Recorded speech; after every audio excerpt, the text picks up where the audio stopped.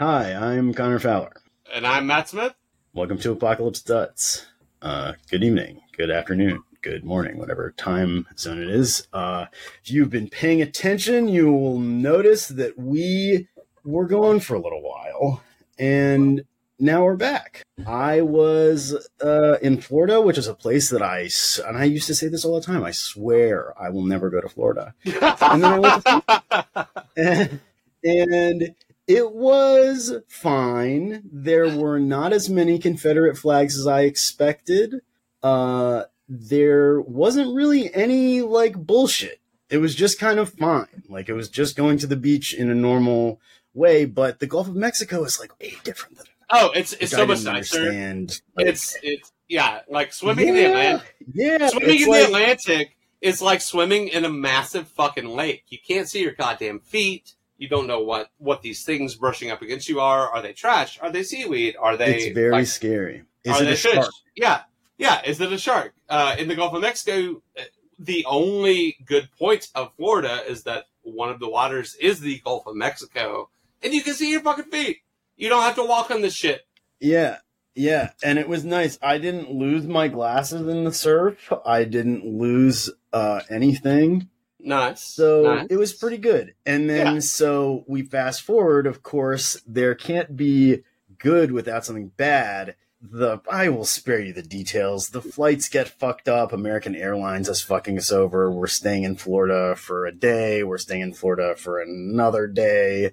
Just dreadful. And then American Airlines offers us ultimately for the 2 tickets $25. Yeah.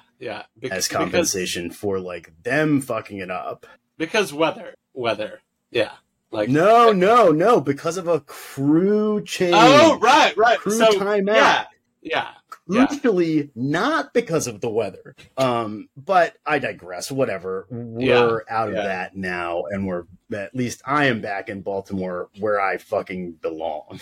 If there is anyone listening that works for American Airlines in any capacity, tell your boss to tell their boss to tell their boss, et cetera, to go fuck themselves. Or to hook me up with another $25 credit. Right. Or if you gave us $50, we'd call it a day. Right. Yeah. While Connor was suffering. So what about you, Matt?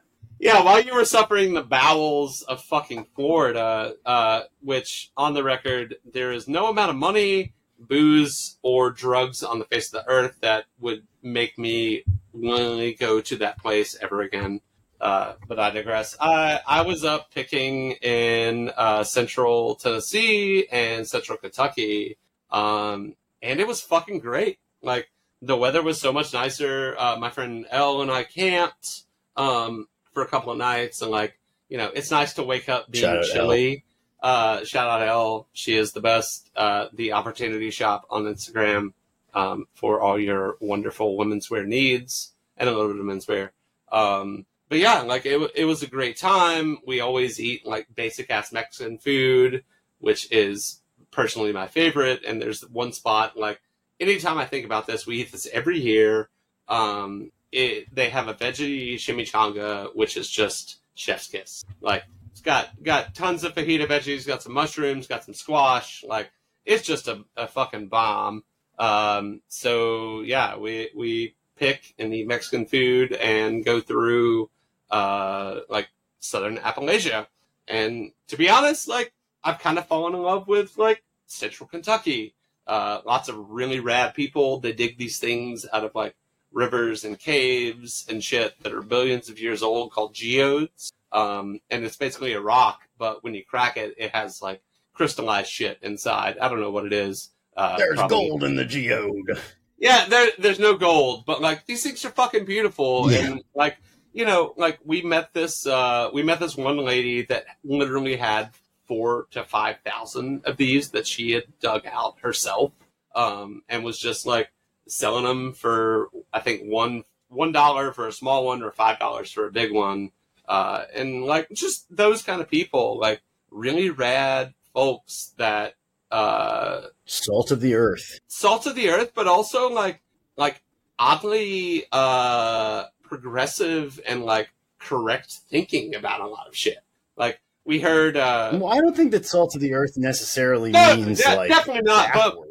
But I mean, when I feel like when people think of Kentucky, when they think of the South, they think that it's all like racist assholes. That's like Grandpappy was in the KKK, and you're like, no, like rednecks come from a long line of like, you know, Union and like whatever the fuck supporters. Like they were radicals in their day, and a lot of these people are descended from that, and like that exists so much in the South, but never gets talked about.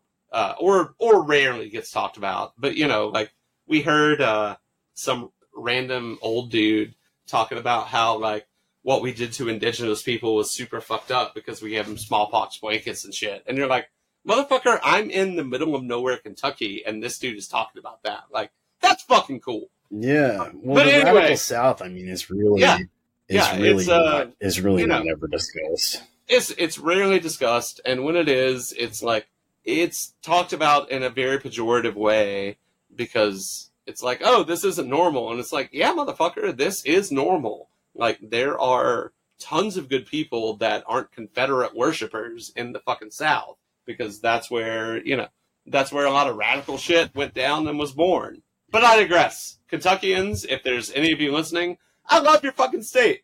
I would move there in a heartbeat for some, like, one-room shack on a forgotten highway.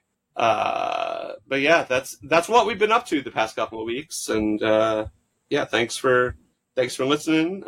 We have a fucking killer show coming up this week with a gentleman that I've known for a few years named Chris Walker. He is a minor Instagram celebrity. Not really, but if you like Americana and vintage, you probably know Chris. And yeah, we had a great conversation. Extremely well dressed, super high production value on the fit pics. Very nice shout out posts to people who he admires, which is just like so obvious that it, like, if we lived in a perfect world, there would be more tribute posts to people. But we don't. But Chris lives in that perfect world, and if you want to experience that, then our show is a good one. Yes, it is. And if this were a perfect world, more people like Chris would exist. But you know, we can only do what we can do. But yeah, we hope you enjoy the show. If you would like to send us some support, we do this because we love it. But hey, man, if you like what you hear, send us a couple of bucks. Like, everything helps. Connor's Venmo. Or $1. Yeah, we don't give a shit. At Connor Fowler. Connor's Venmo is at Connor-Fowler. His PayPal is connorfowler@gmail.com. And yeah, thank you so much. Also, keep submitting your early ensembles, old fit pictures. We love those, and like, it's fun as shit to see everyone's evolution. So. Or if you've got like a baby picture where you have on a funny outfit, we like to see that. We want to see your when you're 7 years old, you have a costume that your grandma made. You first realized that clothing could be made by people and not by machines, and it led you to this. You see where this goes. So there's a lot in those pictures. So please send them to us. Please send them to us. And as always, thank you for listening and enjoy the episode. Greetings and welcome. Today, our special guest, musical archivist, the denim daddy, the triumphant troubadour, the conscientious collector, an all-around nice guy, Christopher Walker, at Dad Style. Chris, welcome to the show. How do you do? Well, hello, Connor. Thank you for that fantastic intro. As always, an amazing intro to bring all your guests right into the fold so that everybody can know who they are and where they're coming from. I'm doing well. How are the two of you? Yeah, I have an ear infection. Oh, yeah. Are you just running on one headphone right now? Yeah, dude, I'm in the show in mono in my right ear, which is weird and annoying. But the doctor told me to not put the headphones into the ear, which I was like, what?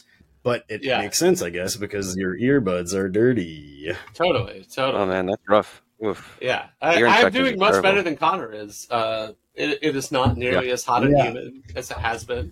And I had a nice morning drinking coffee on the porch. So solid day. Nice. So Chris, so the first question we usually do is a two-parter. Where are you from, and where do you live now? Let's see. So I was born in Washington, D.C., and then lived kind of in Latin America, Central and South America growing up. My father was in the Foreign Service, so bounced around Bolivia, Honduras, and El Salvador. And I spent some, with a couple years here and there back in like Rockville, Maryland. That was kind of like our home base.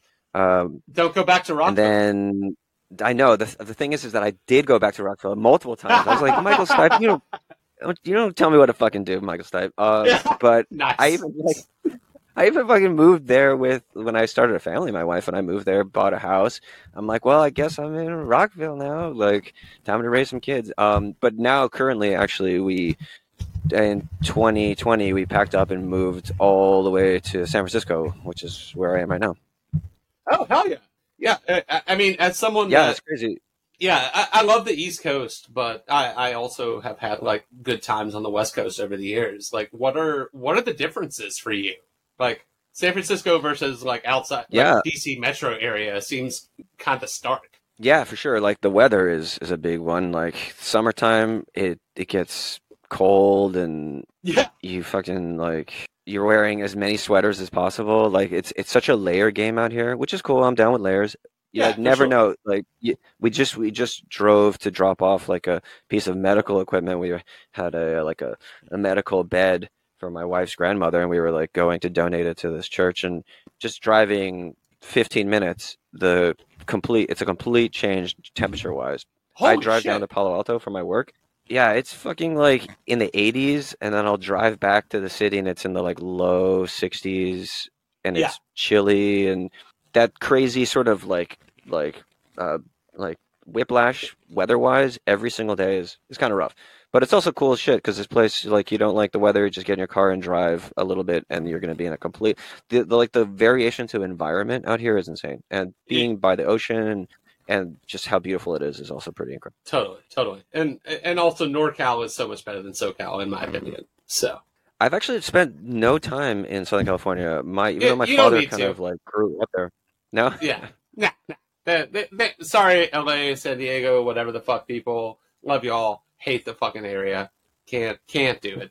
Really? What do you dislike about it? So like LA basically reminds me of a bigger Atlanta. It takes it's a massive sprawling metro area that takes so fucking long to go anywhere. It's like, I want to go get a coffee. The place is a mile and a half away. It's going to take me 25 minutes to get there for some dumb fuck reason. I don't know. San Diego's better, but I just really do not like LA at all. Sorry to go on that LA tangent. No. Well, I can't say that I am like that endeared to it, at least from knowing what I know. I don't want to be in a car that much. Mm-hmm. Yeah, me too. There isn't a car in the world that I would want to be in that much. Right. And of course we sit in in some of the worst traffic in the country in Baltimore, DC area. So really just kind of is what it is. Yeah. So Connor, are you from Baltimore? I wish. I am from a little town outside of Annapolis called Riva. But I moved to Baltimore to go to school, and I have been here ever since and have become something of an evangelist for the city because it's a great town. It is, for sure. It's a cool place. Yeah, I mean, it really, I don't know. I will say not a lot about it, but I feel like I have to because it's an underdog. It is like an internationally reviled place, and that is good. That is a good thing. That is a chip on our shoulder, I think. People hate us. Don't come here. Wow. I didn't know there was Baltimore hate. There's a ton, dude. The biggest news organization on the planet names Baltimore as a failure. Names Baltimore as an example of what not to do in America. And so it's shorthand for many, many people for a failed American city.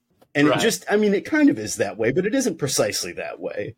No, certainly not. It's not fair. It's just, it doesn't give all of the structural and systemic stuff their credit, right? Like the racism and the class and all of that other stuff. Yeah. I went up in March just to piggyback quickly on what Connor said. And Like, I love Atlanta. Atlanta is my favorite fucking city on the planet. I've been here for, outside of a few years spent in Brooklyn. I've been here since basically 2001. And Baltimore reminds me of a lot of what old Atlanta was like, and what like made me love the city. Like, it's urban, and like, there's tons of street art and just like cool fucking people doing cool fucking shit. And it's like, it's shat on. Like, both places are. Atlanta is now like developer central in a lot of ways, which really fucking sucks because it just pushes out the artists and the cool ass people like further out toward the suburbs, which are also exorbitantly expensive. But yeah, Baltimore, they're majority black cities. Yeah. I feel like that is like the main reason that they are hated. Oh, is that they are a majority black city, and they're a place where black people can live nice lives. Yep. Anyway, we digress. We could talk about the show. So something just really briefly that I did notice out here, and I can't tell if it's just like something that I never noticed before or whatever. It's like, is this? I'm always constantly asking myself, is this an East Coast versus West Coast thing, or what the fuck is going on? But like, people here on the sidewalk, I will constantly be going for a walk, and I'll look up, and there'll be somebody right in front of me, like we're about to collide, and it's like, do you walk on the right side of the sidewalk, right? Like, aren't you supposed to just walk on the way? Right. Dude, the fuck, that does not happen out here. People are constantly walking on the left side, and I'm always like, holy shit, you almost bumped into me. What the fuck are you doing on my side of the sidewalk? God damn it. Right. It's like driving. You outside of driving, the UK, right? You drive on the right side of the road. Like, I'm sure there are other places that also drive on the left, but for all intents and purposes, I think there's only one. I feel like okay, maybe. Anyway, like, you walk like on the right side, and then you walk the opposite way on the left side. Like, it's not fucking rocket science, right? Yeah. People in New York would lose their fucking shit if you walked into them or almost walked into them because your dumbass was going against the flow. Like, fuck you. Yeah, exactly. Well, aren't we an against the flow show? I mean, we are, but in this context, the flow is the correct way because I'm a fast walker. But with walking, we are rigid. We are rigid. I am not. So we like, have I'm not going to take my car on the other side of the road, No. There have to be rules of that kind of thing in a functioning society, which is still questionable. But this is one of the hills I will die on. You walk on the right side of the fucking sidewalk. Okay, all right then. Yeah. Glad this is established. Fuck yeah. So to get back, what has become a regular feature on our show, we ask people for their first clothing memory. What is the first thing that you go way back and you think, oh my God, this is my clothing, I guess, catalyst? Something like that. Yeah. I have earliest specter of clothing in the notes, which maybe doesn't work. Or maybe it does. It does to me. Like, this one was an interesting one because it like popped a memory in my mind that I had not thought of or even realized was there, which I always love. So my first real, I had to go back, dig to try to think of my earliest time when I became like aware of an item of clothing. Like when I was growing up, I didn't care about clothes, and for school I had to wear uniforms and stuff like that. So like, never really had to. It was not a personal expression, form of personal expression. But what I did want was a pair of these like Reebok pump sneakers. Do you guys know those things? Sure. Yes. Those were I begged my parents, please, for love of God, give me like a pair of Reebok pumps. The one with the tennis ball, not the one with the basketball, please. Yeah. And the feeling of like pumping it up and your foot getting tighter, and like the sound of releasing the air, and the sound of the air pumping in. I mean, I finally got a pair, and I wore them till they completely fell apart. Nice. Those were the Andre Agassi version. Wait. Yeah, they had a neon yellow tennis ball on them. Yep. Though, yeah, I'm pretty sure those were Agassi, and then I want to say that Pete Sampras was sponsored by Nike. I could be completely wrong, but I remember these fucking. You guys remember that? Dude, the fucking like Pete Sampras, Andre Agassi like thing that was the '90s tennis. Oh my God, it was amazing. It was like, are you on Andre Agassi's? No. Go on. Well, Andre Agassi Agassi's- was like the bad boy, right? He had like the long hair that was like he took over the McEnroe type of vibe. yes, yeah. I was just gonna say how much of the research about these puff up shoes do you think holds water? The Nike Shock, for example, Nike Shock, the off-top about Nike Shock. I mean, is it the same as the Nike Shock, or is there really something to inflating the sneaker around your foot? I don't know. I played basketball in rehab. I realized how hard it was. I had never had such an admiration for a basketball player in my life as I did when I was trying to hurl a basketball like 3 feet. It's a crazy It's like thing. a fucking rock. Yeah, you're throwing this like thing through the hoop it's fucking difficult. It's like when you wrap your mind around pretty much all sports, like baseball, the guy is throwing that really small, extremely hard ball very fast at you, and you're hitting it with this like stick. It's kind of crazy. Yeah, like your hand-eye coordination has to be so on point that you actually in like Major League Baseball, you have to start swinging before the pitcher has even thrown the ball. It's kind of insane. And like tennis, they're serving in like 100-mile-per-hour serves at you. Have you ever played tennis against somebody who like is really good? Oh yeah, is competent? No, is like competent. Holy shit! It's terrifying for one thing. Like when they serve, that I played this woman once, and she would serve. And I'm like waiting for the ball, and I could hear it hit the chain fence behind me. Like, when the fuck did the ball come past me? I didn't even see it. Yeah, that's just like the Nintendo 64 tennis game, and like the ball is on fire. Yeah, basically, exactly. It's very scary. It's really like, I don't know, all that kind of shit. I don't do it, you know? Yeah. Not even an armchair quarterback, just an armchair. Yeah, do you have any sport that you play at all? Anything that you? I played lacrosse when I was a boy, like many people in Maryland do. But I was like, I do not want to do this. Like, I played soccer too. I mean, it's big, like in that area, of course. But it just was mostly like dad screaming. Yeah, seemed to be like the majority of the game was like dad screaming for some reason. And I'm not trying to be like, oh my God, sports ball, you know, but like, it just is not my shit, you know? Yeah. Oh no. Matt, did you ever play sports? I did. I played from a very young age, baseball, basketball. I was never allowed to play football. And then like, I think we got soccer leagues when I was like 9. And so I played soccer and then also tennis, for a very long time. Soccer was always my favorite. And tennis, like you said, tennis, like you said, is insanely difficult. Soccer was difficult for sure, but I was like a defender, or a midfielder. And so I basically just got to slide tackle people. Which was fucking sick. But yeah, once I found music, there's an art to a slide tackle. Oh, absolutely. And like, you know, this was like World Cup '94 era.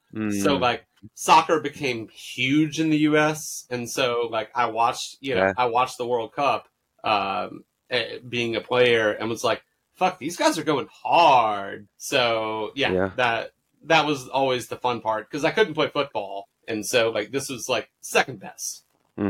European football. Yeah.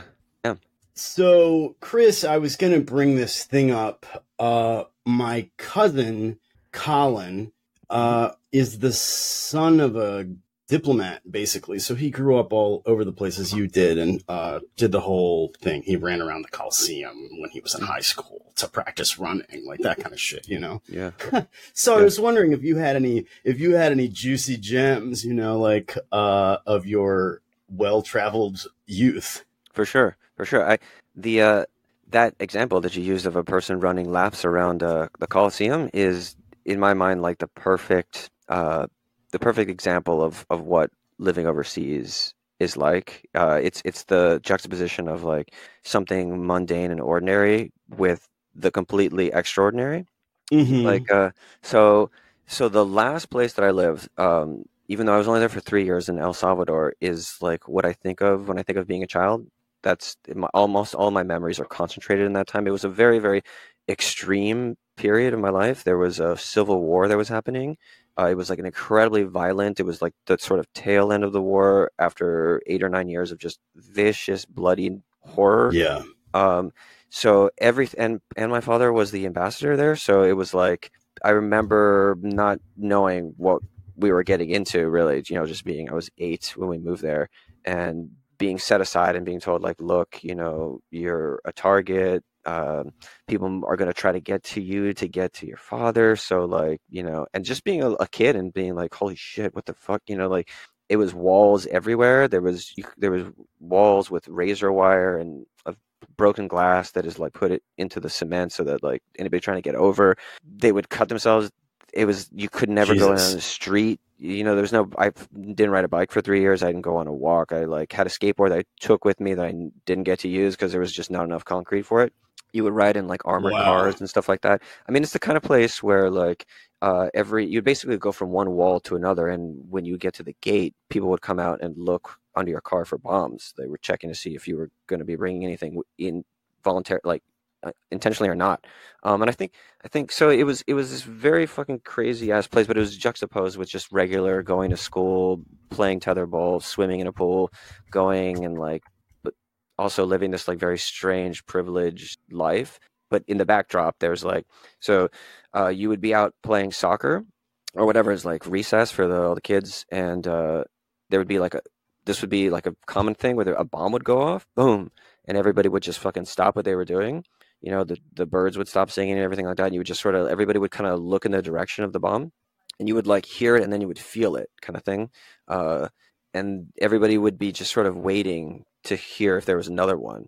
And if there was another one, you would do a real quick calculation to see if it got closer or not. And if it got closer, then it's time to go inside kind of thing. And then if there wasn't another blast, then like slowly the life would kind of like somebody would be like turning the music back on, like turning the sound back on to the world.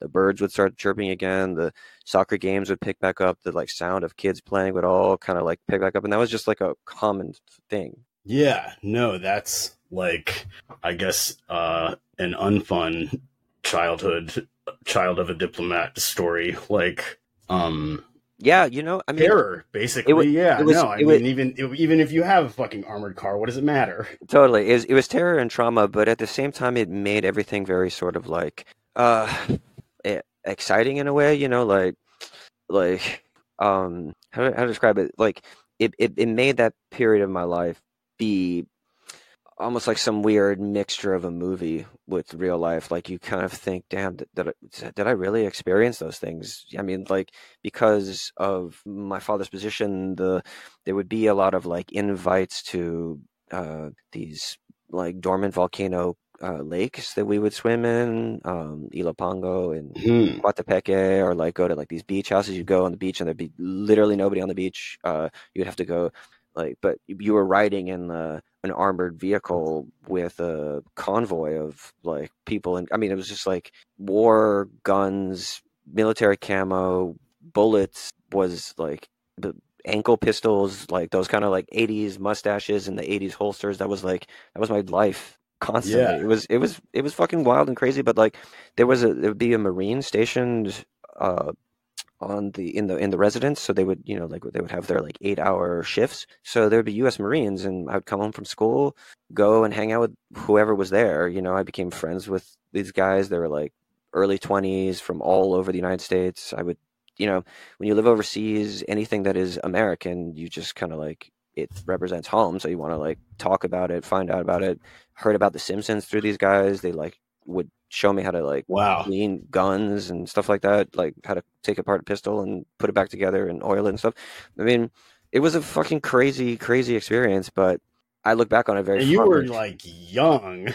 Yeah, I was very young. I was very young. There was actually a part where it did get very, very scary, where there was where the FMLN, which are the other side, the group that was trying to overthrow the government, they like kind of had their breaking point. They'd been fighting, the wars had been going on in the hills outside of the capital city, and like there'd be like bombs that would go off at restaurants and different targets, but they kind of gathered together and sieged the city for like 9 months, something like that. But it was a surprise attack, and the first night they attacked the president's residence and they attacked our residence, and we sat in basically a closet for 2 or 3 straight days without coming out. This closet was behind multiple steel doors and filled with radios, just as they were like attacking our house, worried that they were going to breach it, that kind of shit, And eventually they were pushed back, and then it was called what was called the offensive, and eventually it got so bad that they had to evacuate all of the families of AID and Foreign Service and military that were there. That's remarkable. Yeah. Yeah, it was wild. It's pretty wild. Okay, is it? So, Chris, you mentioned camo a couple of minutes ago. With the service members that you were around, like, do you kind of tie your love of camouflage now back into that? Yeah, absolutely, 100%, 100%. Yeah, like, sure.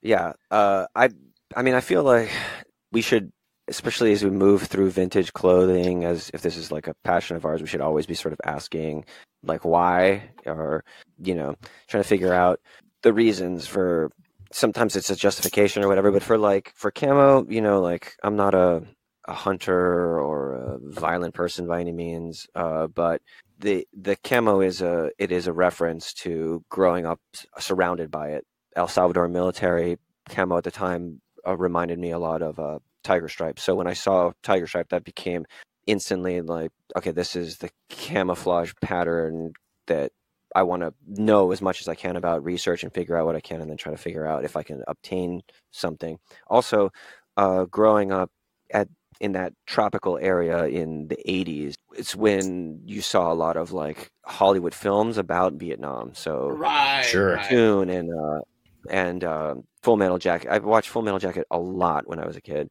And like Platoon, Born on the 4th of July, Casualties of War, it was a big like 8, I think, as Oliver Stone kind of kicked off, it was a big time. So I really, I kind of like merged those two things. To me, the Vietnam War and the El Salvadoran Tropical War kind of melted together in my brain. Right.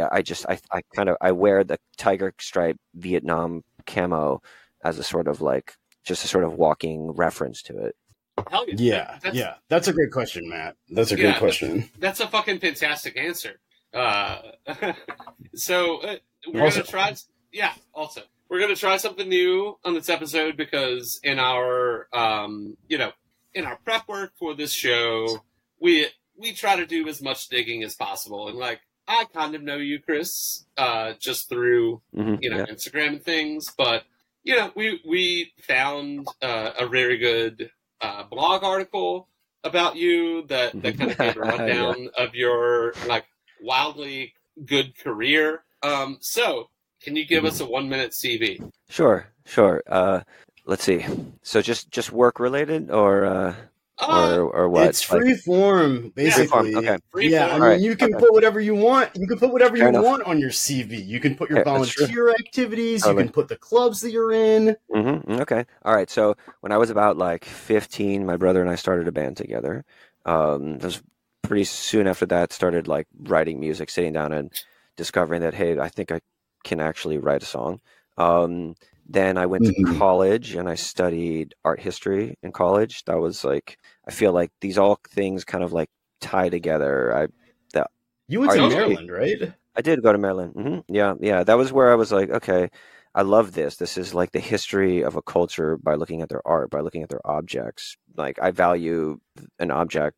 I like to hold it up and think about its historical references and context and stuff like that. So that was a natural fit for me. From there, I started working at Dunbar and Oaks Museum, which is in Georgetown, a fantastic museum, in their archive, and that's where Archive World happened. I just worked there. I had a band in DC, and it was just a really perfect part-time situation for me. Worked there long enough that I could kick it into a full-time job at GW, working in their archives, in their special collections. And now, all these years later, I'm like a professional archivist, which is kind of like, fuck, how did that happen? I didn't even go to grad school, which is very strange as an archivist. That's like, I'm definitely like a an outlier. Everybody who tries to advance in his career, you pretty much need a master's of library science. But I was like, I don't fucking think I'm going to do that. I don't think I'll just continue to show up to work until they tell me to stop coming. And that's pretty much it. Then at some point I started an Instagram page, and I'm pretty sure that will be the thing that I will be the most known. I will have connected with the most number of people. I have a band now, but I'm pretty sure that the people seeing pictures of me wearing pants in my backyard will be what I will be known for as I exit this earth. As we live in the What do year you think they're going to think? Mm-hmm. What do you think they're going to think in 100 years? I mean, if we make it 100 years, what do you think they're going to think in 100 years when they look back at all these pictures of these people? Like, dude, this guy took 50 pictures of himself every fucking day. Exactly. Every day he took 50 pictures of himself, and he agonized over which very slightly different photo he was going to post to his Instagram. I know. I mean, Connor, I hate to admit this, but it's probably like 50 different pictures just for like one pose, and then I switch poses, and I then take another 50, and then I like switch locations and take another 100. I was talking about myself. I mean, I'm going to have to start doing that.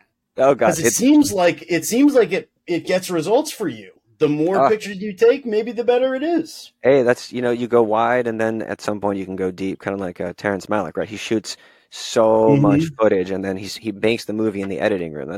I always feel that art is really made in the edit. Interesting. That's a good one. We're gonna write that one down. Yeah. Chris, what did you and your brother's first band sound like? Just out of curiosity. What was the name of the band first? Oh shit! Yeah. The name of the band. First name, sound, and if you have a demo, you have to send it. Oh God, I hope there's no demo. Sound, I don't even. Well, we were called Marble, which is I just don't. Okay, it's a good name. That's like a not that embarrassing. I mean, my band was called the Castrati. I was in a band called Apaka Lips, and we thought we were the funniest motherfuckers on the planet. Dude, okay, which is still really funny because now we have the apocalypse. I know. Oh my god! Shit comes full circle. Marble to me sounds like a shoegaze band. Just shoegaze or like 90s weirdo hardcore, like Super Touch or Into Another. I mean, I feel like you guys. I was thinking like Silverchair. Oh, yeah. Okay, yeah. I'm not giving you shit. I'm not saying your band sounds like Silverchair. I'm saying that Marble sounds like a Silverchair band. I'm going to go on record. Another hill I will die on. Silverchair is fucking awesome. Continue. Yeah. They were fine, but like of the Nirvana copy bands, like they're better than Puddle of Mud. Yeah. I mean, they're not would you consider like Bush a Nirvana copy band? Would you consider Bush like a Nirvana copy band? Yeah, I would say so. Like Bush and Creed and Puddle of Mud and Silverchair. I mean, I thought that Silverchair was like the Australian answer to Nirvana. Dude, no. Listen to Frog Stomp front to back, because that record is fucking great. And they definitely were grunge, but like I would not even remotely categorize them as a Nirvana copy band. Well, it's hard to. I mean, it's impossible to copy Nirvana, right? Like a million people tried, every one of them failed. Yeah. I'm gonna end it with this. Like they were definitely heavy like Nirvana, but I think they took more away from like Alice in Chains and Pearl Jam. Like it's just grunge. It's good fucking grunge, like late stage grunge. Late stage grunge, Jesus. Late stage grunge. Yeah. Sorry, did not mean to go on the Silverchair tangent. So Marble, what did you sound like? Oh God, what do we sound like? I know that's a loaded question as a musician. No, we were like very heavily influenced by like the Beatles, but I would not say that we sounded anything like the fucking Beatles. Like the Beatles and maybe like early U2. Like my brother was the drummer, but he was really kind of like he was also the singer too. So he was like the sort of like the main driver of it. Right. Yeah, I mean like. But you were the edge.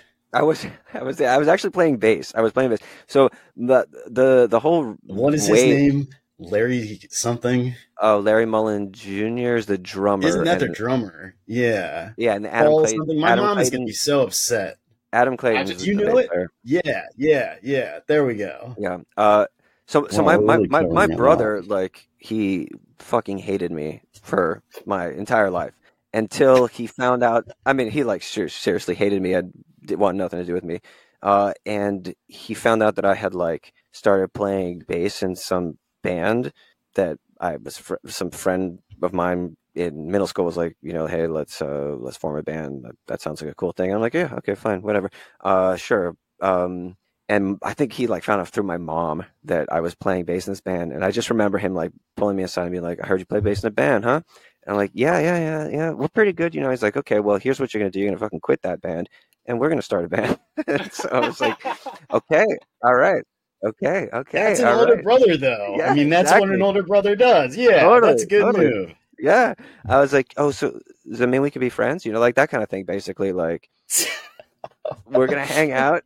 He like bought me a bunch of like bass tab magazines, like learn Oh, learn hell this yeah. learn this Led Zeppelin fucking bass line. Okay, and I sat down and learned just like the fucking Doors. Yeah, you know them? Yeah, I think. Well, you're gonna learn how to play like People Are Strange or something like that. Okay, all right, okay, let's do it. So we basically, we like mined the '60s as hard as we could, basically. Okay, all right, that makes sense. And also, I Yeah. don't know So, about like a you. 60s homage. Yeah. I mean, we weren't good or anything, not by a fucking long shot, but we would practice some Led Zeppelin, maybe some Queen, maybe some Pink Floyd kind of stuff, which I guess gets into '70s. But whatever, we would just do that. Play a lot of Beatles. I learned a lot of Paul McCartney bass lines. Oh, fuck it. Yo, my Yeah, first he band. melodic bass player. Nice, yes. You play where it fits. Yeah. Yep. Yeah, my first band was called Solaris. One Like awful like name, and it the was book. I played bass, and it was basically a Metallica cover band. So I Nice, don't know. I think I'll give you the edge on this one. Oh, nice one. My other band was Touche. called The Self-Improvement of Salvador Ross, which is a Twilight Zone episode. It's really Okay. a sad one. It's like, I used to know the whole story, but it's like the short of it is the guy gets these wishes, right? And it's kind of a gift of the Magi situation. So he like does all this shit and he gives away all of this shit for this woman, and like it just is a failure and he dies. And that's like the story. Damn. Yeah. I mean, like So- a But he's band trying name to is. make himself better. Think about like how long we each spent trying to come up with that perfect band name for ourselves. Oh, yeah. That because Eons. that's key. It gives the vibe. Yeah. Yeah. Not Coming up saying with the name, naming things is. It's hard. It's Go hard. ahead. Coming up with the Oh, it's so fucking. username is difficult. Oh god. It's I one don't of the think that fucking hardest things. I don't think that we had another name for this. I don't think that we ever had another name other than Apocalypse Duds for this. Yeah. I saw this guy's username. I was really mad. This guy's username, I saw Flirt Vonnegut. Are you fucking kidding me? I should have come up with that. Damn, that's fucking. I should have come up with that years and years and years and years ago. Oh, it says But so it was- much. Yes, that is a great username. But anyway, I mean, Jesus Christ! Try coming up with naming your children. That the amount Oh, of dear. agonizing that I fucking like hand wringing and like scribbling down, like having a chalkboard and like drawing red lines between things and scratching them out and like holy shit, that was really hard. Yeah. well, and then it's always like your partner was bullied by this person 50 years ago, and so you can't name your kid Jordan, and that's really the name you want to choose. Yeah, exactly. Yeah. Oh, God. Also, how much is this going to get my kid harassed? Like you kind Right, of have totally. to have that. Yeah. Yeah. Oh, No, yeah. I'm like My mom knew a guy named Kermit. Kermit. Yeah, Fucking dude. Kermit? He was dude. And there was another dude named Kermit. There's a black Kermit, which is my mom's friend, and the white Kermit, which is the like Annapolis character. Holy And shit! yeah, dude, the duality of Kermit, because Kermit, my mom's friend, was like a poet, and Kermit, the other guy, was just like a wild character.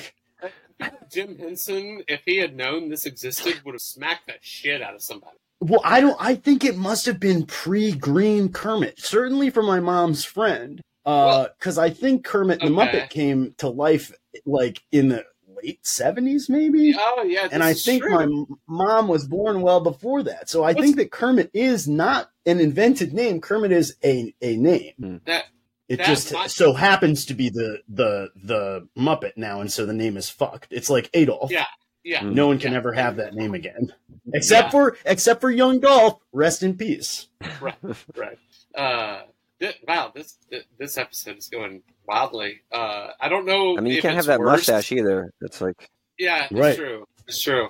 I don't know what's worse, that Kermit was a name that was not invented by Jim Henson, or the fact that people were named like. It's like a chicken or the egg situation. I think it's kind of a good name. I mean, you could have the pet name Kermie, as Kermit does in the Muppets, and I think that would be very nice. Yeah, Kermie. I mean, and that would be nice. It's like Clint or like Kenny. You know, it's in that neighborhood. But is it though?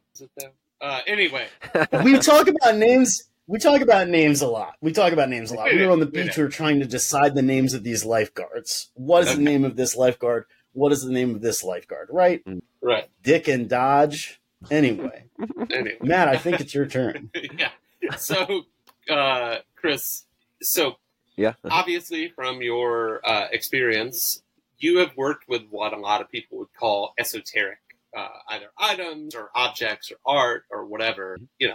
Basically your entire career. Do you think that this has had any like influence on you in in ways that you would not have expected, like kind of getting into doing archival and et cetera work?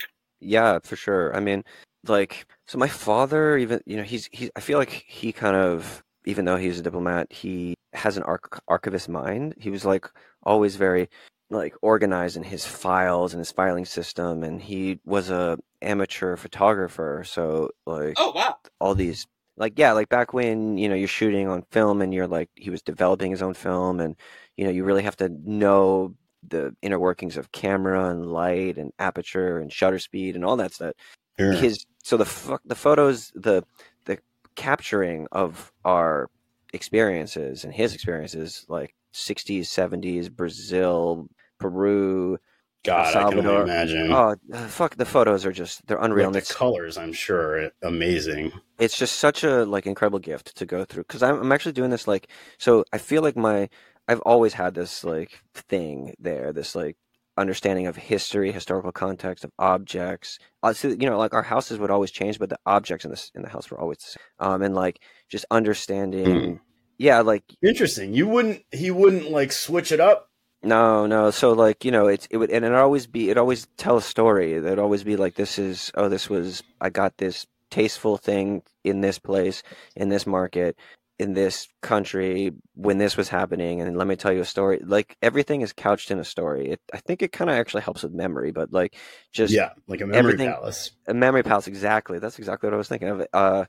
You know, I'm doing this ongoing oral history project with my dad, where like I sit down and I record an hour and a half each session. We have about maybe 5 or 6 sessions. Starting at the beginning, I like just turn on the mic. It's fucking, I mean, the guy has lived an insane life. Like, you want to talk about names, I feel like I've never come up with a more perfect name than Dad's style. It's just, it references so many different aspects of my life and my philosophy of life and everything like that. And I was trying to figure it out. Yeah. It's actually on its surface, it's a reference to a Japanese fashion magazine that is vintage fashion magazine called Free and Easy. That when I discovered it, that was my issue. Yeah, that was my knowledge. That's where I began my knowledge of like putting historical significance or context to vintage clothes. That's when I like started to go beyond the thrift store stuff that I was finding from like the 70s and maybe 60s into 50s, 40s, military workwear, you know, sportswear, all that stuff, figuring out how to identify it and what the hell it even means. But so yeah, like on its surface, it's a reference to this thing that I got my education from, but it's also a reference to my father, whose style I mined and studied, to the fact that I'm a father, and it's my style too, you know, like, and the fact that I look to my family, and family, again, that was the other constant. Whenever you move around, your friends never knew when it was time for them to leave, never knew when it was time for you to leave. but your family was always the ones who were coming with you. So anyway, just back to I think like the thing that has floored me over and over again in doing my work is realizing the like intense power that can sit in an object, particularly a primary source one. I can't tell you how many times I've been in the middle of doing something and I have to just stop, put down the letter that I was reading, the photograph I was looking at, the oral history interview I was listening to, and like just take off my earphones and just sit in the silence of that power. Just sometimes cry, you know what I mean? Like there's fucking intense, crazy stuff. And I don't know if I'm just a very sensitive person, which I know I am, but I also just like, I feel that these things, these objects, they glow with meaning, you know, like you pick something up and you can feel the power of it. Absolutely. Yeah. Yeah. This is the show. This is the whole point of the show. Right. Like it's just so cool that like because of your your work and your interests, like these things diverge in like the most beautiful way. Oh, thank you, man. Yeah, of course, and yeah, like as Connor said, this is the whole point of the show, like where we all get this kind of shit. Like it's different for everyone, but like if you care about how you look, there are things that have led you to that point, and we want to. The whole point of the show is we want to name those. Yeah, the choices that you have made.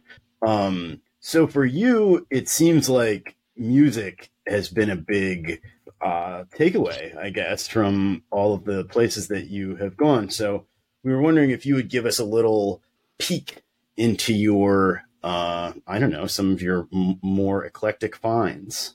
Mm-hmm. If you got that. Yeah, sure. If you don't, it's fine. No, totally. I know you've got this. I know you've got this.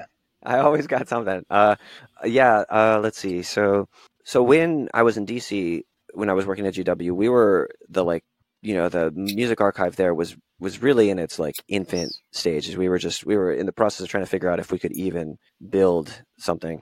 So it involved like a lot of just sort of going out and figuring out what was around us, what other organizations, archives were collecting, and to try to not step on those toes, like, okay, well, DC Public Library seems to really have the like punk zines thing down. They have that off and running, and even Maryland is kind of tapping into hardcore punk and stuff like that. And hell yeah. So we were like, oh, let's go to maybe some bluegrass. Let's see, there's like kind of jazz, what kind of folk music stuff can we unearth around here? Can we tie it to the university, that sort of thing? But actually, as in the early stages, that still didn't stop us from going to hang out with Ian MacKaye, which was probably the coolest thing that got to happen when I was there. Yes. Yeah, I did. I mean, that was nuts because so incredibly envious right now. Well, so hang on a second. Who is Ian MacKaye, right? Well, Matt, you wanna handle that? Who's gonna say? So Ian MacKaye was basically the founder, or one of the founders of the very early '80s DC hardcore punk scene. He runs Discord Records. He sang in Minor Threat, one of my top 5 bands of all time. He also was one of the singers, along with Guy from Rites of Spring and Fugazi, also another top band of mine. But just an all around old head hardcore punk. Still lives his life by the same type of ethos that he did in 1981. Yes, I could go on, but someone's going to criticize because I didn't mention Embrace. And that's probably Chris Roy, but Embrace, also another great Ian. So now we know. And so you're hanging out with Ian MacKaye. Well, I mean, more than hanging out with him, because he had invited us to go to his house and spend like an afternoon talking about, the future of music archives and how it relates to what he's done, to his past, to his, like contribution to it, to like Because he was finding a bunch of old, he was collecting like show footage, right? Yeah, he was digitizing it and making it available. And I think if anybody is like, believe me, it was weird sitting at his like living room table in that house, walking over across that porch, looking at this like the sheep skateboard representing George Washington University, and talking to Ian MacKaye about his stuff. Like it became apparent very quickly that like I don't think I'm ever like I don't think I can convince him to hand over his his personal treasures, and I'm pretty sure he didn't actually bring us here to listen to what we had to say. He really just kind of wanted to show us his house and his archive. And once I realized that, I was like, I can completely take off I can just sit out of my professional self and just like enjoy this on a personal level, which is awesome. Because we go down to the basement and you see the history there, and hearing about like rights. You're just like hearing about everything that was going on. You could just fucking feel it. And then going into there was a room upstairs on the second floor. As soon as you walked into it, like the temperature dropped 20 degrees because there were 2 air conditioning units in the windows and they were on full blast, and it was basically his like cold storage room. It had all of his master tapes, cassette tapes that his mom would like put a recorder down on the kitchen table and just record whatever was going on in the kitchen day after day. So he had all these tapes of him being a teenager and Henry Rollins just hanging out and shooting the shit and all that shit. And like his tour diaries, his photographs, it was unreal. We went to, Wow. I mean, yeah, there was definitely moments where I would have like sort of these like weird, like disassociated out of body kind of like, Jesus, am I really here having this experience? I feel kind of bad. I kind of feel like I'm not worthy for this experience that I'm having. You know what I mean? Like, I feel like, like, what did I do to deserve this? It was crazy. And I remember him giving us a ride to the metro kind of thing. And we were listening to these like Beatles recordings from the soundboard in between takes. It wasn't even the songs. It was just like the chatter from within the studio. It was pretty crazy. That's fucking insane. Totally. It was totally. Can I ask where he lives? Just like what neighborhood he lives in? It's in Arlington, Virginia, right? Yeah. God, what is the name of that? Oh my God! So he lives in Nova. That's insane. He's still in the same house. His record label is run out of a building like right across his little street. We went in to Discord to look at, for him to just kind of walk us around. And Ian Savonius? Do you know him from like Nation and Ulysses? And, and the gang. He was there to pick up merch for his tour he was about to go on, so he was just there, hanging out. It was fucking cool. It was really crazy. Dude, that is the most like old ass punk dude situation that I've ever heard in my life. Like it was insane. Yeah, it was. Yeah. Just I am again envious that I did not get to experience this, but holy shit, like. Dude, when you write a memoir, that's gonna be the Gen X and millennial like coup de grace. Dude, I have a kind of an eye for detail. I think that comes across in like my eyes eat detail. So I could like describe the paint of the walls in each of the rooms we walk through.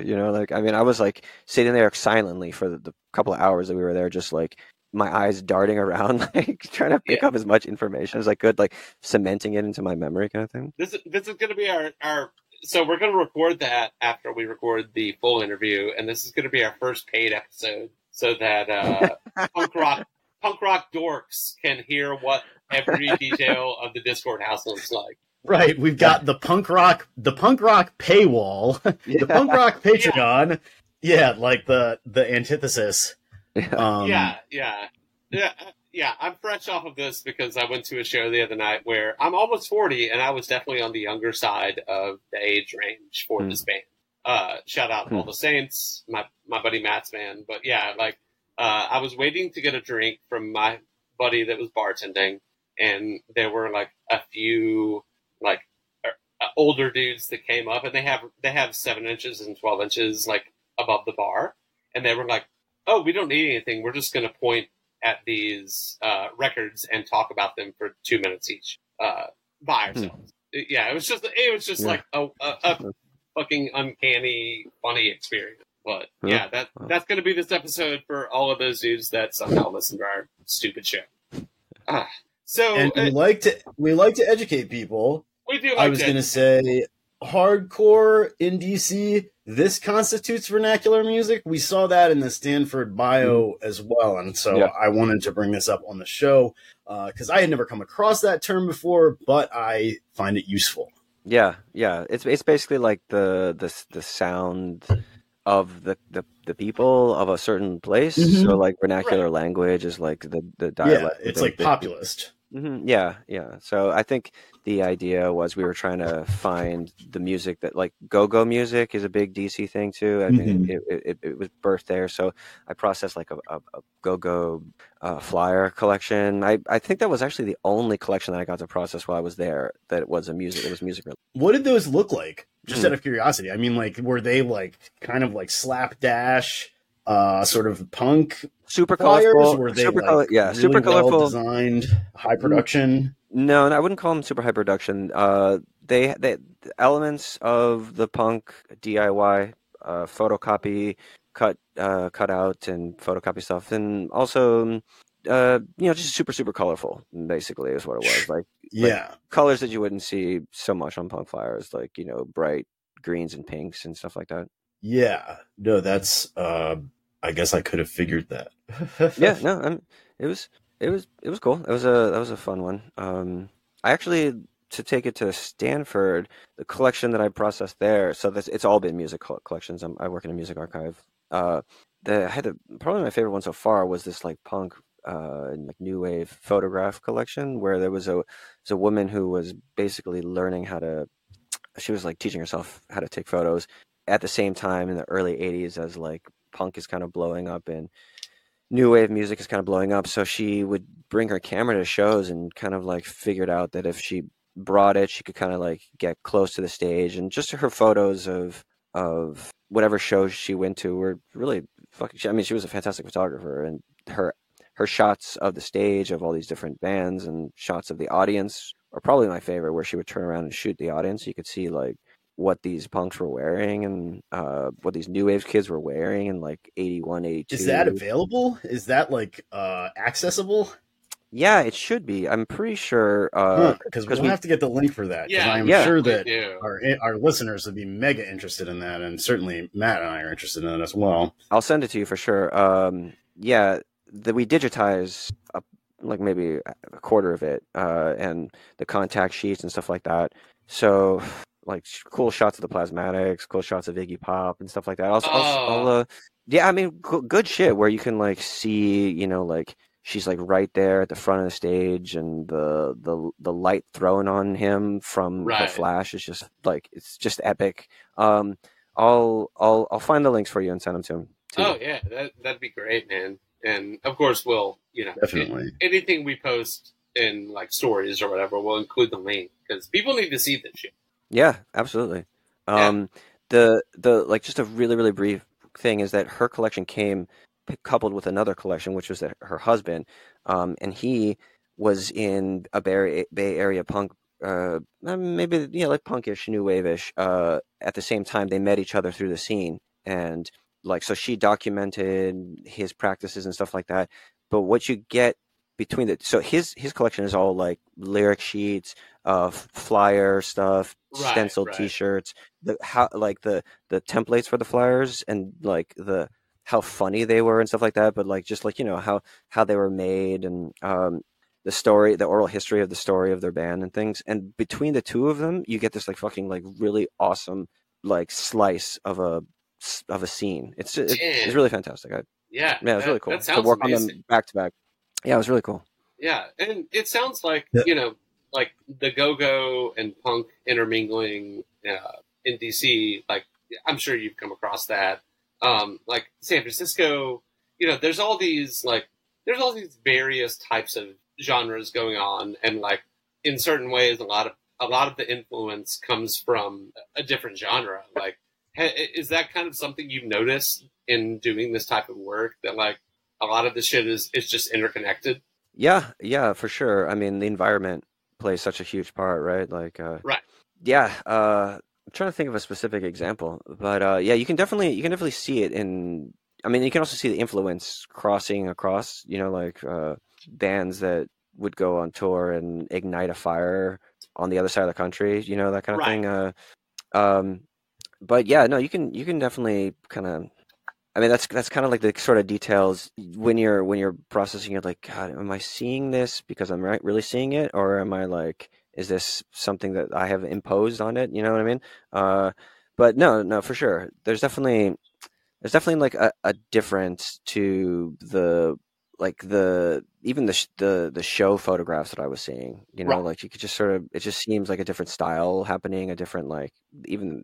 I don't know. Yeah, I don't know if I can if I'm articulating it well, but I definitely could tell it. I could sense a difference. Well, you are, but Yeah. we're gonna see them anyway. Yeah, there you go. Yeah, we are going to see them. How You about know, that? It's a thorough program we Well, have like- here. There we go. There we go. You know, not like kind of DC related. Like I think of the Bad Birds and how they mixed like the best punk that's ever been played, or hardcore punk, and reggae, and like you hear their influence on like modern rock bands and shit. Like I don't know, it's just like it's very interesting to me the way that like different genres and types of music connect in ways that are a lot geographic. So I guess like that was the question I came up with, and I was just wondering if you had kind of seen any correlation, and it sounds like that is what you see. Yeah, I would definitely agree with that for sure. Okay. So finally to clothing. Yeah. We touched it a little bit, but here we are now in the bolded section.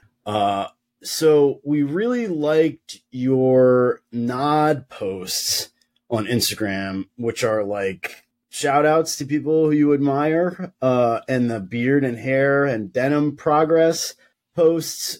I wanted to ask you about the selfie as a journaling tool. Yeah.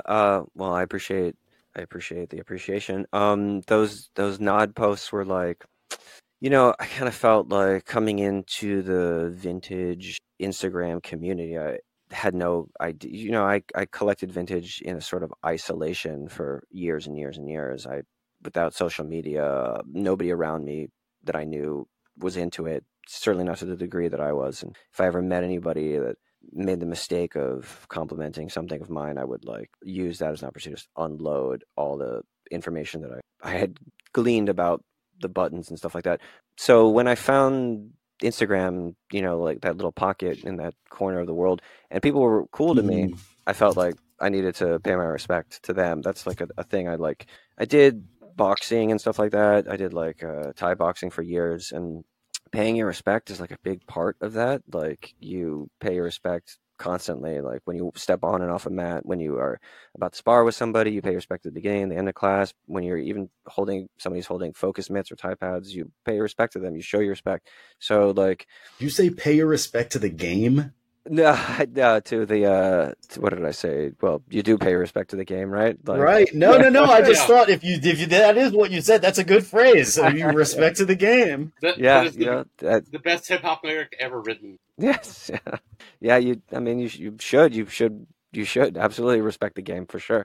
Even the players you need to respect sometimes. But yeah, like I did that for a whole number of reasons. I set parameters for myself. I feel like in creating art, I sometimes really like to put like limits. I think that kind of helps make me be more creative. So I didn't buy anything for those things. I didn't use anybody else's help.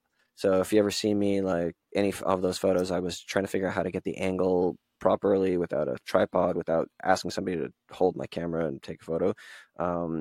Man, that's so good because it's like almost every time you fucking hit it. Thank you. Yeah, it's like sometimes it's like the t-shirt is like a slightly different t-shirt, yeah. But like for the most part, it's like this picture is a facsimile. Well, thank you. I would spend a long time. I just think it's great. When I saw it, I thought it was awesome. I think like why aren't more people doing this kind of thing? Well, no, thank you. I mean, like I feel like it stretched me a lot. Like you think about like the Beatles playing at Hamburg and how they fucking had to play like 7-hour shifts or whatever. Like I feel like just taking all those photos really kind of got me better and better at it. Made me like focus hyper on the details. So you'll never see you know, whenever I'm like, there's a kid in there, I'm like holding a teddy bear or whatever, is because I didn't want to involve anybody in it except for myself. Right. So yeah, like, dude, what restraint? That's like fucking crazy. I would tell people I didn't get any help, and then I would get help. Get help now. Like I had to do them. I had to take those photos in like whatever I had like a real short burst of downtime. If it was like pasta was boiling for dinner, and I would like get myself dressed and then run outside and like really quickly take the photos and then run back in, kind of thing. Like, dude, that makes it so much worse, because it's like they're great, and for you it was easy. Oh man, yeah, it was. Thank you. No, it was fun, and there's times when I miss it. But I also I did them every week for like 3 or 4 straight months. And you guys have got to look. You got to look at the Instagram, because there are tons and tons and tons of these posts, and they are great. Each one of them is great. They're all fucking awesome. Every single one. No, thank you. And I have one of Matt as well. You know, like with the sunglasses and the bandana and the denim jacket and the. I mean, like it would be like I'd have to like take a shot, go back, look at my phone. It's like, damn, my chin is all wrong. It's like the angle of my chin is all wrong. Go back, take another 3 shots, go back to the phone, look at it. Like at some point, sometimes I'd be taking them out in the hot sun, and my phone is like melting and like powering down. I'm like, no, come on, God damn it! I'm like getting bit by mosquitoes and stuff. You know, like Maryland mosquitoes can be vicious. Oh yeah, terrible.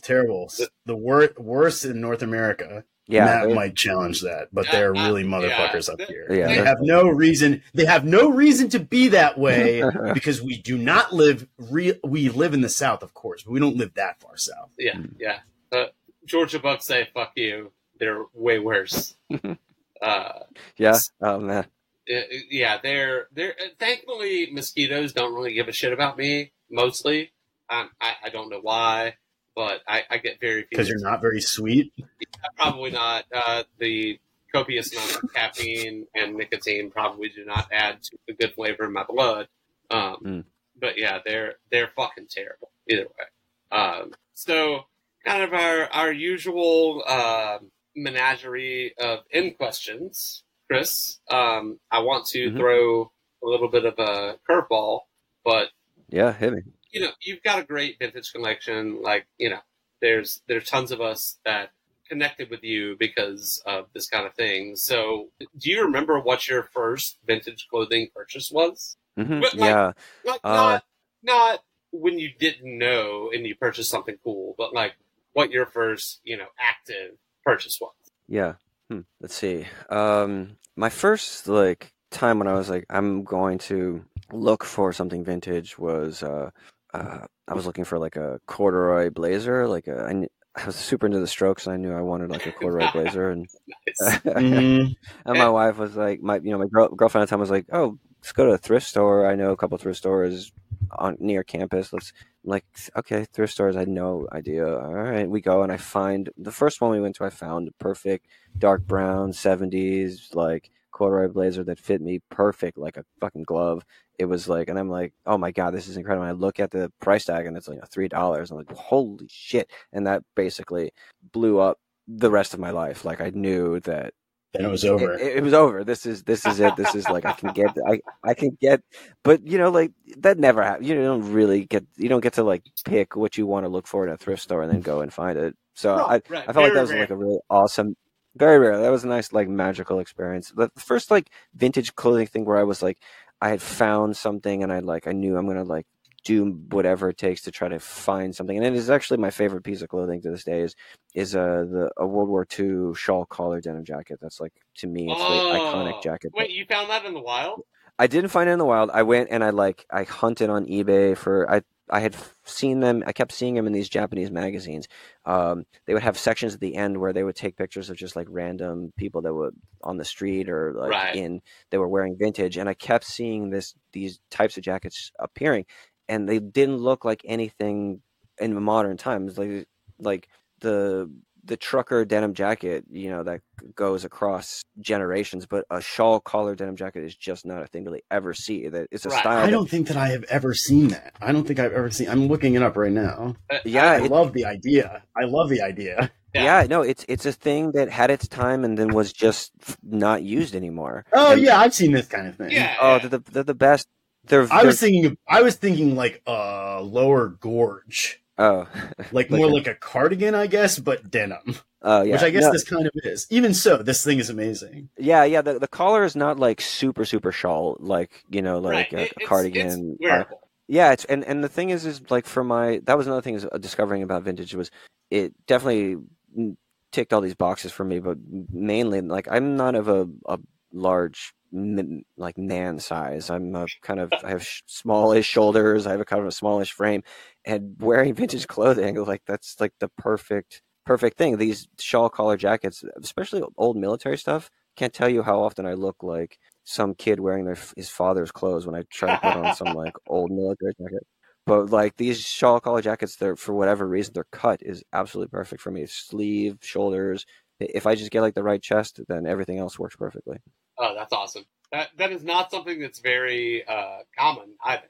Like you do have a good frame to wear a lot of vintage military stuff, but like those are very particular fit wise. You look like my best friend. He is like tall and thin and like wears this sort of thing very easily and very well. That's nice. I have this thing where like I think my brain works like this. I don't know if other people's brains work like this. It's kind of hard to you come to a conclusion. It's hard to not apply it to everybody else. You think we are the world, but like I meet somebody and I go, oh my God, you look exactly like this. Like it is uncanny how much you look like this friend of mine. And then I want to be really nice to that person because those emotions transfer. But also like the more I get to know that person, the less they look like them. So I think it's like this thing where my brain is being like, oh, it's I know this face. And I'm just basically, I have create another file for this new person. I have put their name on that file, and I've just basically taken that face from my other friend and put it in there that I know. As it's just your frame. It's just your frame. It's just your my frame. Height, my height, height and slight. You know. Yeah. But it's like he can never find any fucking clothes. He's like he's a software developer, so he can afford this shit. And he can never find anything. And so I was going through your Instagram. I was like, damn, like every one of these fucking things fits really great. So I don't know. Yeah. Yeah. There's something to be said about like knowing your measurements, but also like, I don't know. I feel like I can look at a photo of an item. I've looked at so many clothes. I've just so many pictures of clothes that like I feel like I can tell even without it having measurements, I can kind of tell that's going to fit me pretty easily. Like I can tell roughly what its chest to shoulder ratio is. Yeah. I feel very bad for people that can't do that because that's also a skill that I have. Like I know, like I know measurements obviously, but like I also know how I personally like things to fit. And so, like with not thinking about like a really, really, really awful photo where it really shows no proportions. Like, you give me a basic flat lay, I can probably eyeball it pretty fucking. Yeah, exactly. And that's a skill, like learning the skill. Right? It comes with a lot of honing. You have to do that over and over again and fail dramatically. Well, you have to fuck up a million times to get any to like measurements can fuck up to get your calibration. Yeah. Oh yeah, my God. I mean, for some reason, there's a difference between like 30 inches and 30 inches. Right. Right. Yeah, for sure.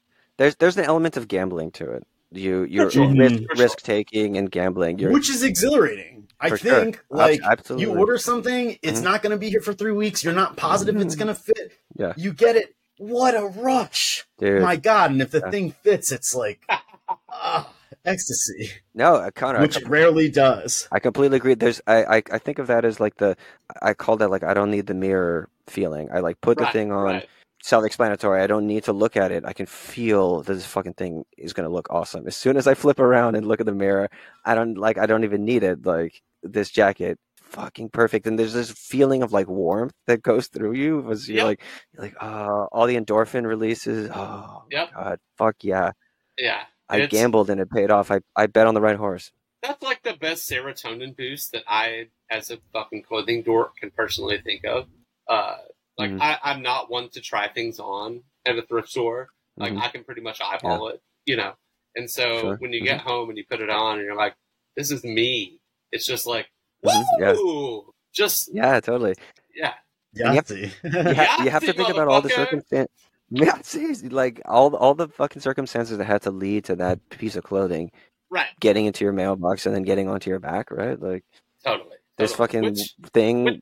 Yeah, it goes back to your like your philosophy with the objects and things that you handle professionally, and like that leads over into your collecting habit. Like, you know, it's the same feeling essentially. Yeah, I feel like there's I don't know. This is a bit of a moving off on a little bit of a tangent, but I guess I did kind of want to pick your brains, both of you, about like how you feel in terms of your relationship to Instagram. Like, is it the same? Is it getting better over time or worse? Yeah, it's bad. Yeah. It's bad. I would say, like, fully it's bad. It used to be pretty good. I mean, of course, it was bought, and that was not ideal. But it just seemed to have no direction, right? Like, for a while, they were like, everyone needs to post a video, even though the explicit and in the name purpose of the app is photo, you know? So it just seems confused to me. And we certainly aren't having a terrific amount of success with the Apocalypse Duds Instagram. You know what I mean? Like, I feel like the algorithm doesn't give a shit about it at all. Yeah. So like things in the nature of eBay, Etsy, whatever, like Instagram, any product, basically any product, like, Instagram to me feels like mostly a necessary evil. You know, there's just nothing else. So I love personally selling to people like you, Chris, like, or people that I have some sort of connection with and like wants to buy something, that means something to them. Like, I love selling in person too. Like eBay, Etsy, all this shit it's fine. Like, I use eBay because I've used it for 20 plus years, but it's not my favorite unless someone is like, you know, I got a message from a guy that I sold like a patched up jacket to, and he was like, dude, I love this. Like, this is what I collect. Let me know if you find more, you know? So I got that kind of like one-on-one interaction. On Instagram, like, that's what I enjoy, and that's what happens so little these days. But I still, it's how we met, for the record. I don't know if you know that. And I met. That's how Matt and I met. So, like, okay, it's almost like I long for the days when that was mostly what it was. But also, I talk to a lot of, like, people that I would consider close, you know, most days on Instagram. And, like, I feel like that has been a platform where, like, you find your people. So, I don't know. Yeah. I'm torn about it. Like, it is a community. It's like a community. You said earlier. Yeah. Like, I still enjoy it more than not. And so for now, like, I'm too old for fucking TikTok. I ain't got time to learn that shit. I'll just keep doing my usual shit on Instagram. And, you know, if it eventually dies like Tumblr did, which also I think hopefully will make a resurgence because it was perfect. Not going to go on a tangent on that. Yeah. But, like, I still enjoy Instagram mostly. It just, you know, it sucks when you post something and you're like, oh yeah, this is going to pop. But that is what it is. I think it's a necessary evil. Exactly. It's like it's something that everyone does begrudgingly. Right. I think, and my final word on this is that there will come a point where they make all of the videos autoplay, which I think they already do, but they will make them with volume. And that will be the time that I don't use it anymore, because I really don't want to deal with that shit. I don't want to have like music playing at me that I don't want. Yeah. Anyway, but thanks for asking. Yeah. It's nice. It's nice. Little role reversal.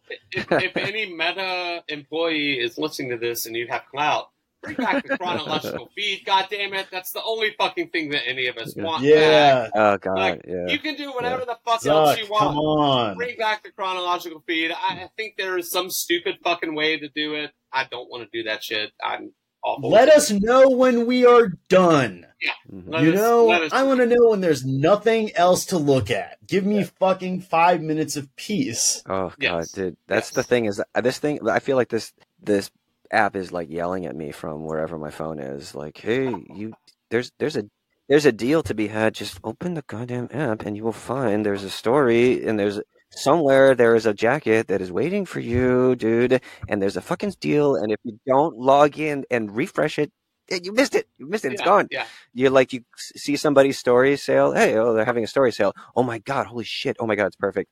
And then you can see there's more dashes. No. Click sold. Fuck, God damn it. If I had not been doing my job instead of looking at Instagram, I could have had this jacket or pair of pants or pair of socks or whatever the fuck.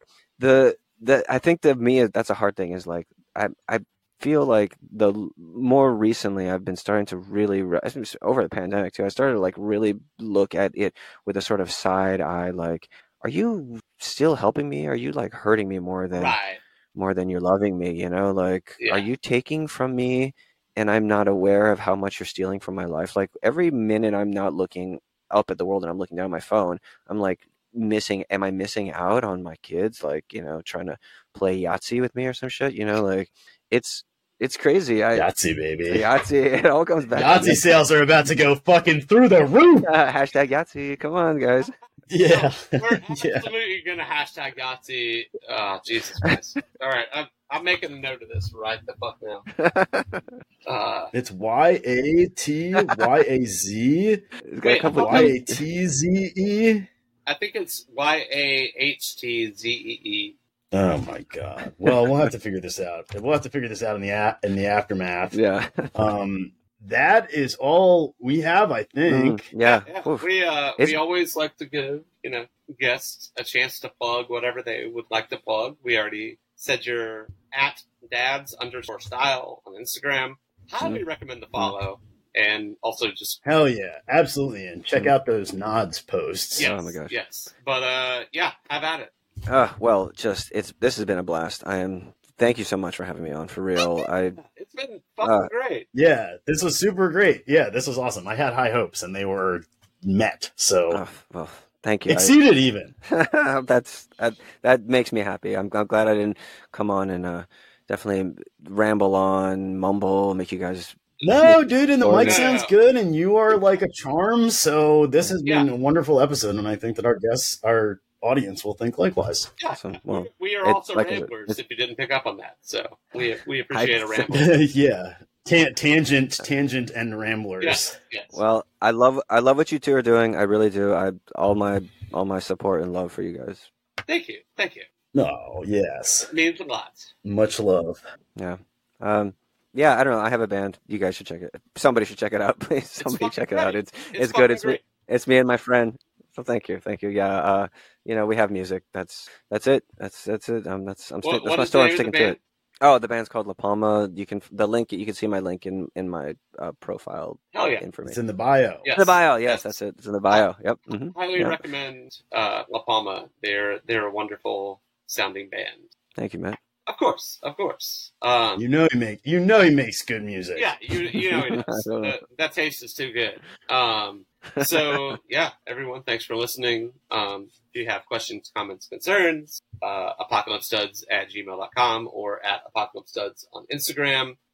Please follow, rate, whatever you want to do on Spotify or your platform of choice. And yeah, thanks for tuning in. I am Matt Smith at Rebels Rogues. And I'm Connor Fowler at Connor Fowler. And we'll see you next week.